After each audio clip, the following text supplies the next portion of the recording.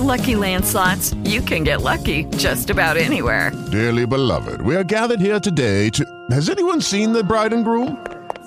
Sorry, we're here. We were getting lucky in the limo and we lost track of time. No, Lucky Land Casino, with cash prizes that add up quicker than a guest registry. In that case, I pronounce you lucky. Play for free at LuckyLandSlots.com. Daily bonuses are waiting. No purchase necessary. Void where prohibited by law. 18+. Terms and conditions apply. See website for details. Did you hear the news? Metro PCS is now Metro by T-Mobile. Now you get new plans with unlimited high-speed data all month long. All on the T-Mobile network.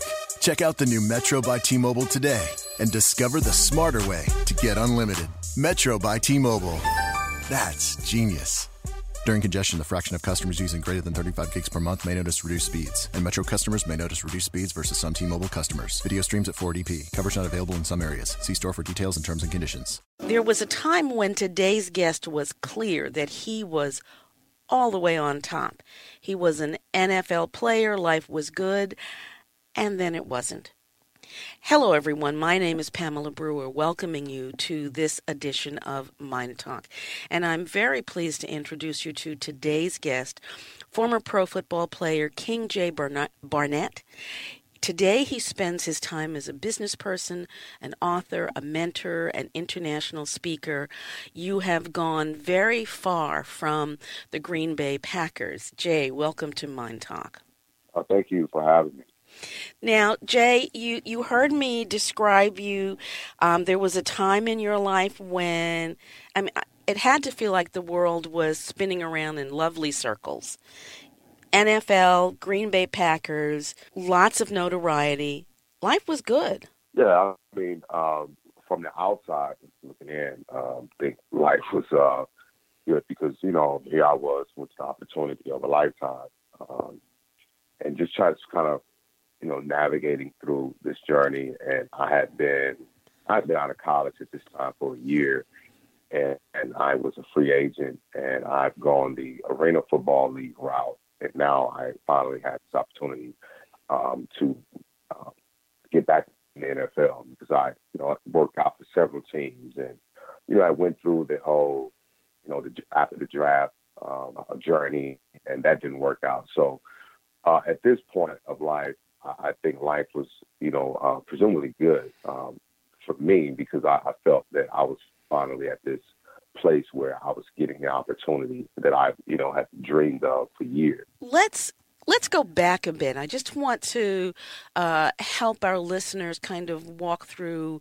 the earlier parts of your life before the NFL experience. You grew up in the 80s in Mississippi. Mm-hmm. Yeah. What was life like as a young black man in Mississippi in the 80s? Life for a black man in the 80s, growing up in Mississippi, it was a time where you kind of knew your place.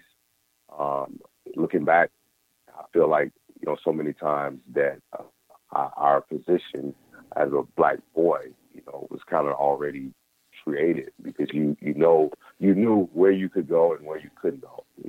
As you know, racism was very prevalent in those times. I can remember going into a store where the cashier or the attendant would say, go ahead and grab whatever you're going to get, boy, and get out of here. So that was norm, and we were sort of reared in a way that you respect white people and you say yes sir and no sir to them, and these good people allow you the opportunity. So you kind of grew up in a space where the environment was controlled and sort of influenced by so much racism. So there was no opportunity for me any freedom to be who you were or be who you are, to be yourself.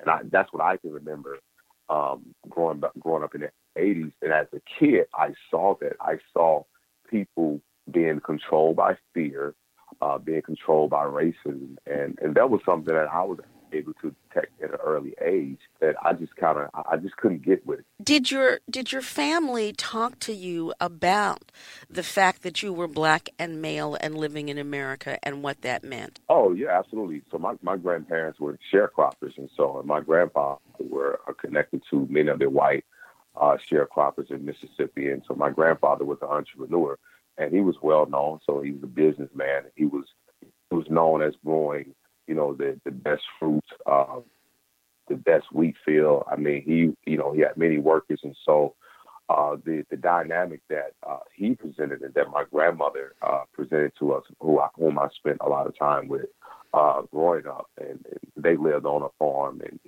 they had chickens, and they had hogs and all those different things. So the perspective that they gave us is that it was a privilege for us to be able to live this life that we had, that was at times kind of seen as if it was afforded to us by the white. Okay. And it was almost as if the whites have allowed us this opportunity to eat like this and to live like this and to be able to do all these different things. And if it wasn't for the white man, we couldn't do this. If it wasn't for the perspective is what they shown me that I captured from the experience was that as a black boy, if you didn't have the white man on your side, you didn't have a chance. And that's how I kind of interpret it now from all of the messages and just from the conversation that I would even hear with them communicating with my uncles and with my other relatives, is that the white man has afforded us this privilege, and we should be grateful. And if you were going to go against that, that was a great opportunity that you was going to experience, some consequences or some lashback. So you had to be mindful of the people to whom you owed, it sounds like, almost your very existence. Oh, yeah. We had to be mindful of that. You had to be mindful that, at Mr. Jim Ed, that's this is crazy because I still remember the farmer name that my grandfather worked with, Mr. Jim Ed Bobo. And that was a name that when that name was spoken, I mean, there was such high, respect and high reverence for this guy. And it's just, so if you did not respect him or you disrespected him, I mean, it was frowned upon. And so you had to be very conscious. And, it goes back to, and I guess where I'm at now and to understand how, we were not slaves and we were not, restricted. There were some boundaries and some lines that was drawn in the town because the town was segregated. You had a white side of town and a black side of town. But it's almost like you look at a people that were not bound, but they were still bound mentally. Indeed. And that was the mental atrocity that I saw, as a kid. Mr. Jim and Bobo controls everything. And that's literally how the atmosphere was set, is that he controlled everything. And he controlled it without actually being in the same vicinity as we were. So a very powerful entity indeed. Right. At least right. That's what you were taught. Right. That's what we were taught. So living in that environment where your life, you were taught, was so much at the pleasure of this particular person, how did you begin to think about football and develop a wish to become an NFL player? How did that occur? Well, my father, so I grew up a PK. My father was a pastor. He's one of 8 boys, and my father was very athletic, and he was known as the one that kind of set the precedent for playing football. So my cousins had had played ball, and they had went on to college, played in the NFL, or currently as I was coming up, and my uncle had did so as well. So for me, I had kind of adopted this image that, this is who I wanted to become, because as a Barnett, that's what you did. You were athletic, you worked, the name was strong. The community knew Barnett. The town knew Barnett. So, you represented not only just this dominant presence of a male, but also, you were athletic and you were able to showcase your ability. And so for me, that's what I wanted to do. And for my father at the time, he was my idol. He was everything. There was nothing that this man could not do in my eyes. And I felt that, he was the strongest man in the world. And all I wanted to do was just be just like him. And so I can remember times that, I wanted to become a preacher and just play football just like my dad. And it wasn't until my parents divorced that football really became something that I really connected with, because it was a place that I found a lot of acceptance. And also I was able to find my place within society, outside of society, if you kind of understand that. Sure. It was just, my safe haven, because, after my parents divorced, my mother moved up to Texas. And so for me, it became, this big brother to me that I didn't have, able to have the camaraderie of teammates and other guys that you were able to share the same passion and able to share, the same experience and same struggles. And that's why football became dear to me. Because as a kid before then, I liked playing football, but I didn't love it. And it wasn't until after the divorce that I became to love it, because now football had replaced what my father didn't give me. So football for you, it was so much more than making money and playing games. It was your life. Absolutely. Yeah, absolutely. Absolutely. Football was, for me, going to the NFL was never about money. It was never about status. I really could care less about those things. It was just everything that the game brought to me. The game brought peace. The game brought joy. The game brought the strategic thinking in sort of, maneuvering through life's challenges. And I enjoyed making adjustment, and I enjoyed the preparation, the weight room, the watching the film. I enjoyed everything that football represented.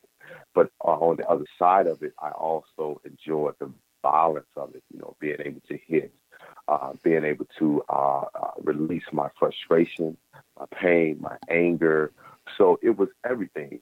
And when the game was over, oh my gosh, it just left me sort of almost just left me crippled, because outside of that arena and outside of that space, I didn't really know anything else. And I didn't want to know anything else, because, football was, once again, it was like a father. I found, other father figures in my coaches, and my team had become my big brothers, because I'm the only boy. And so, I was with girls as my sister. I mean, we're having sisters, and they've always kind of had their own relationship, and so I always kind of felt like a loner.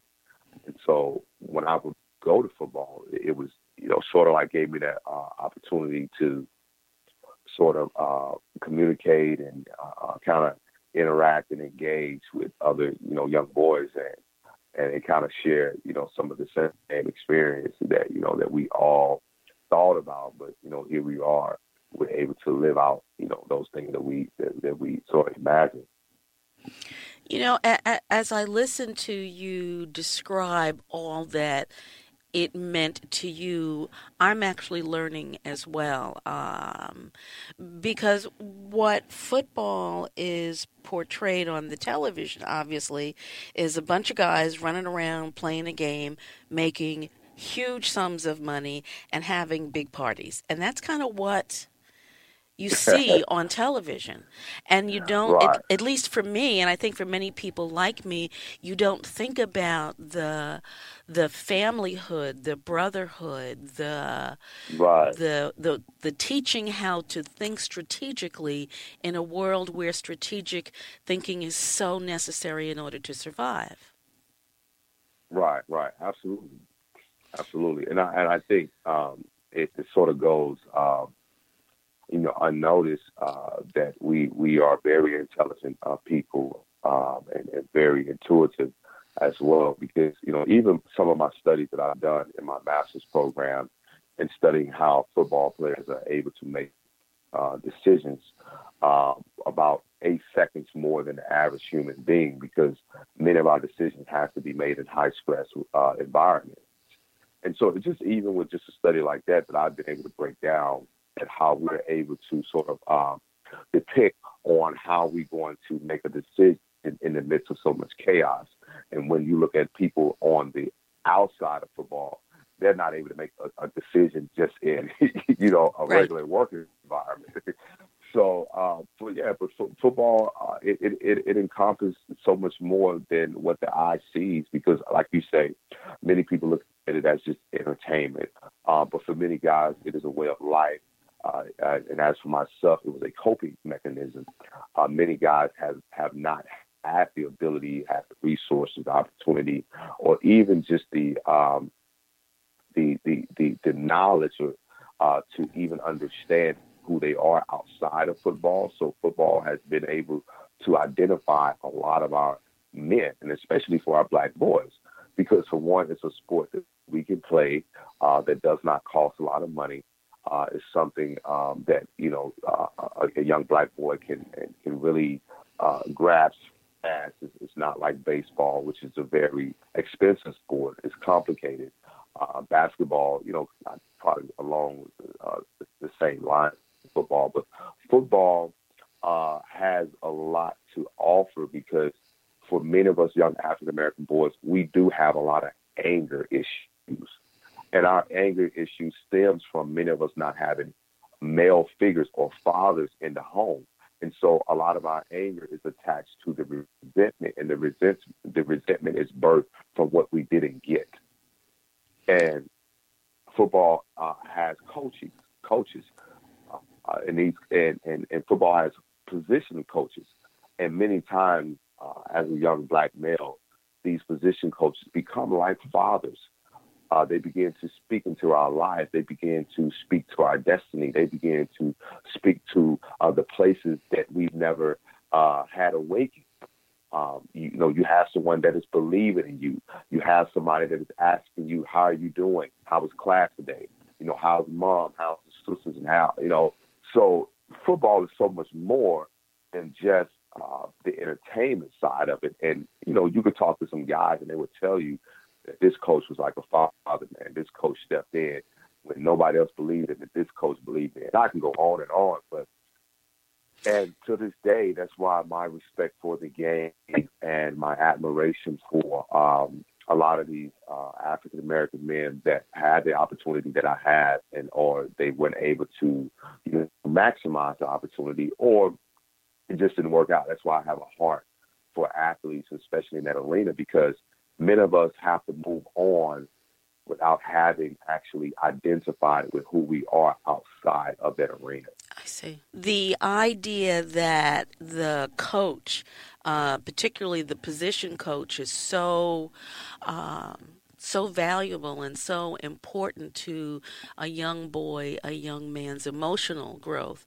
and well-being, his strategic thinking growth and well-being. Again, I think you bring a very important and human awareness to the importance of football that, again, I would suspect that many of our listeners who are not engaged in sports would not have otherwise thought of. So thank you for that. There was a time, Jay, when despite all the happiness that football brought to you, despite the learning and the awareness and just sort of the general enhancement of who you were as a human being, that changed, and football was not a part of your life in the same way, and your whole world kind of took a tailspin. We're going to take a break, but when we come back, I would like to pick up with that.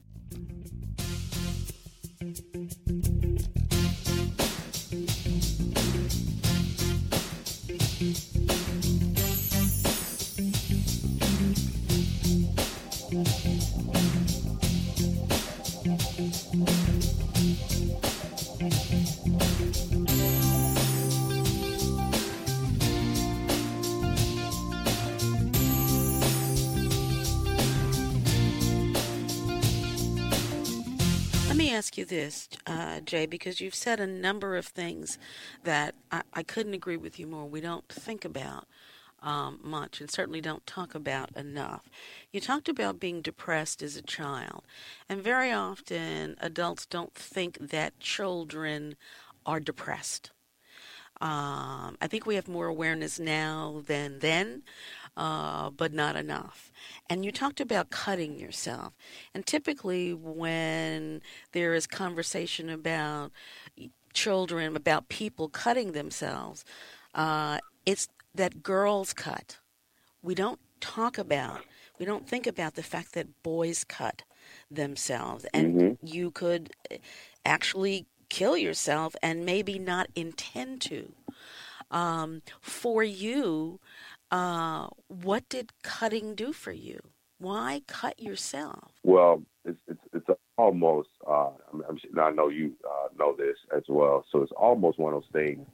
Just as much as you're in pain, but the fact that you are numb to the pain is what the cutting represents. So there's the emotional hurt that you feel from that, and for myself, it's the absence of my father.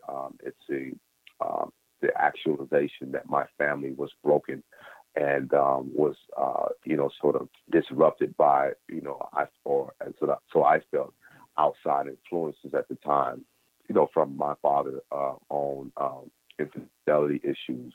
But then on the other side of that, all of the emotional pain that I'm feeling, right?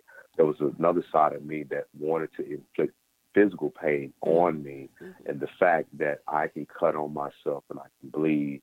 And in my mind, I was so, I become such a callous individual that the pain that I was inflicting physically, it did not hurt because I was so numb to it. And for me, it was just like, you feel it, but you don't feel it. And it's one of those things that's psychological because you do feel it. But the story that you're telling yourself is that you don't. But it's all a cry for help. King J. Barnett, one day a football player and then not. Jay, what happened? I think after the whole Green Bay experience and even that phone call that they were going in a different direction, for me is for the first time in my life is that I was not accepted into this place that I had held at such a high level of respect and regards, and something that I struggled with as a kid sort of revisited me at this time. I struggled with depression as a kid after my parents' divorce. I struggled with cutting on myself and really, indulging into a lot of self-inflicted pain and self-harm. And I really just, wanted to just really not be here. And because, here I was, this is what I dedicated my life to, the past, 8 years, high school, college, just football. And to see some of the guys that I had played with in high school continue on in their careers. And, and here I was not unable to continue my career, and knowing that it wasn't so much that, this person or that person was better than me, but it was just questioning myself. Why wasn't, I accepted?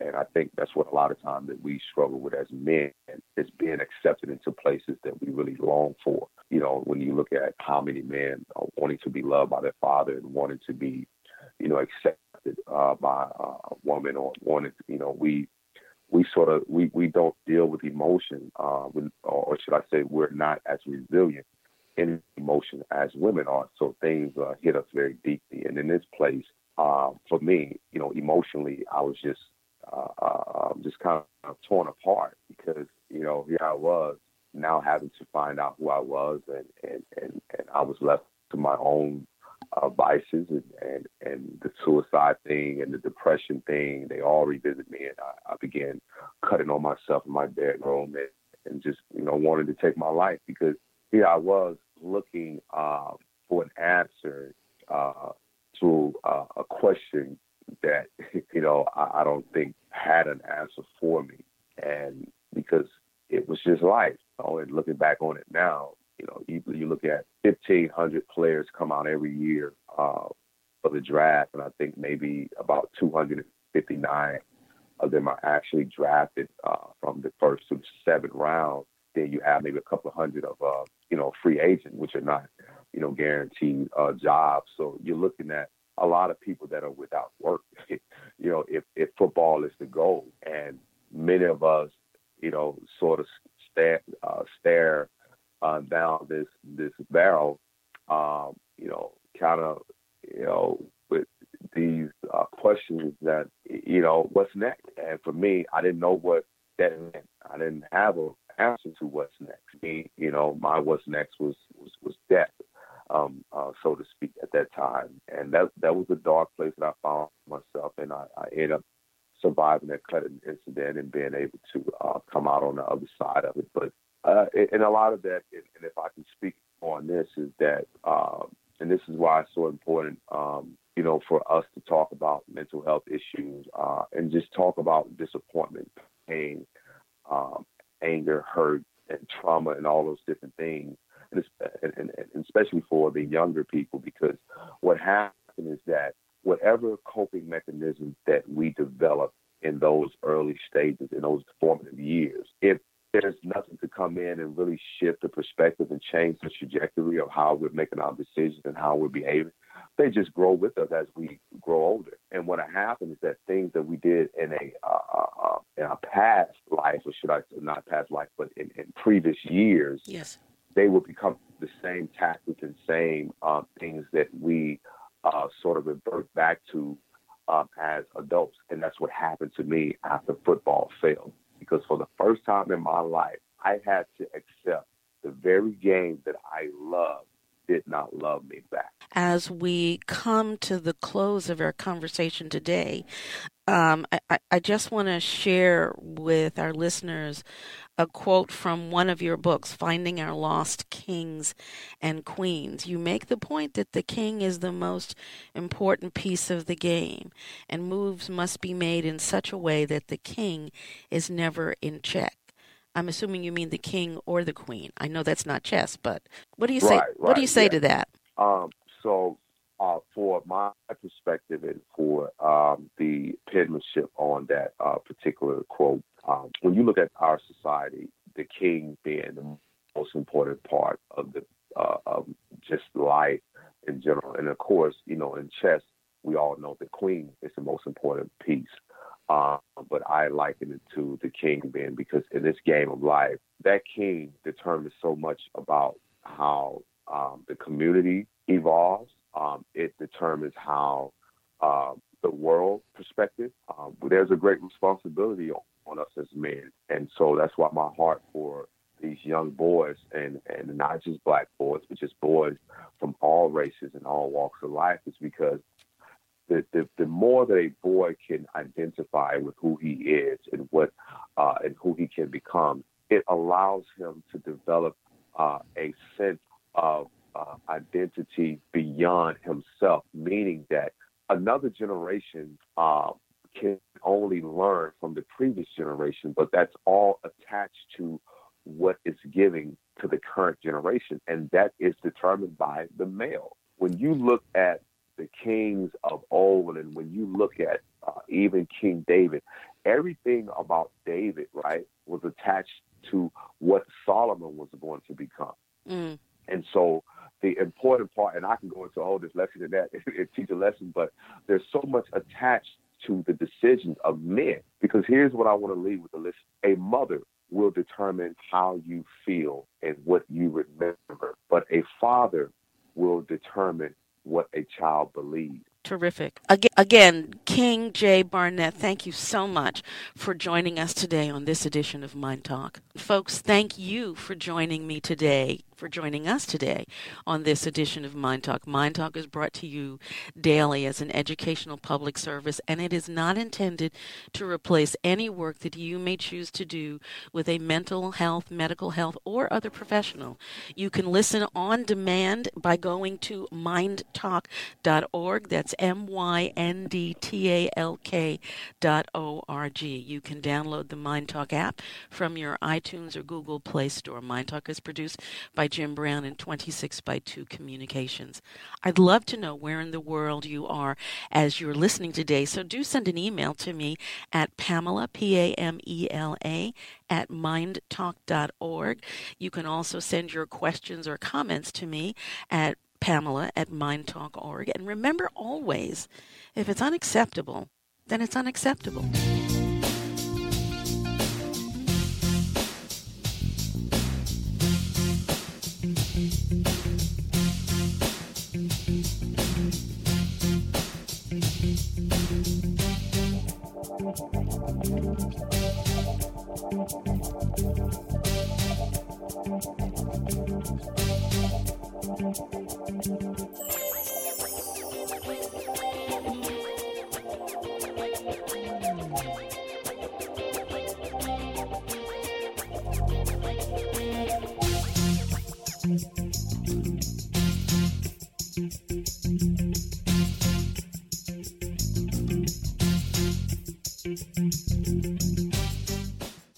Did you hear the news? Metro PCS is now Metro by T-Mobile. Now you get new plans with unlimited high-speed data all month long, all on the T-Mobile network. Check out the new Metro by T-Mobile today and discover the smarter way to get unlimited. Metro by T-Mobile. That's genius.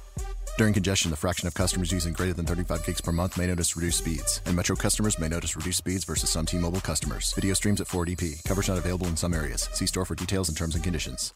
With the Lucky Land Slots, you can get lucky just about anywhere.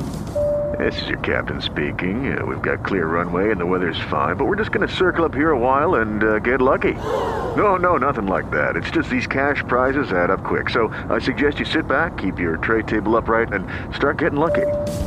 Play for free at LuckyLandSlots.com. Are you feeling lucky? No purchase necessary. Void where prohibited by law. 18+ terms and conditions apply. See website for details.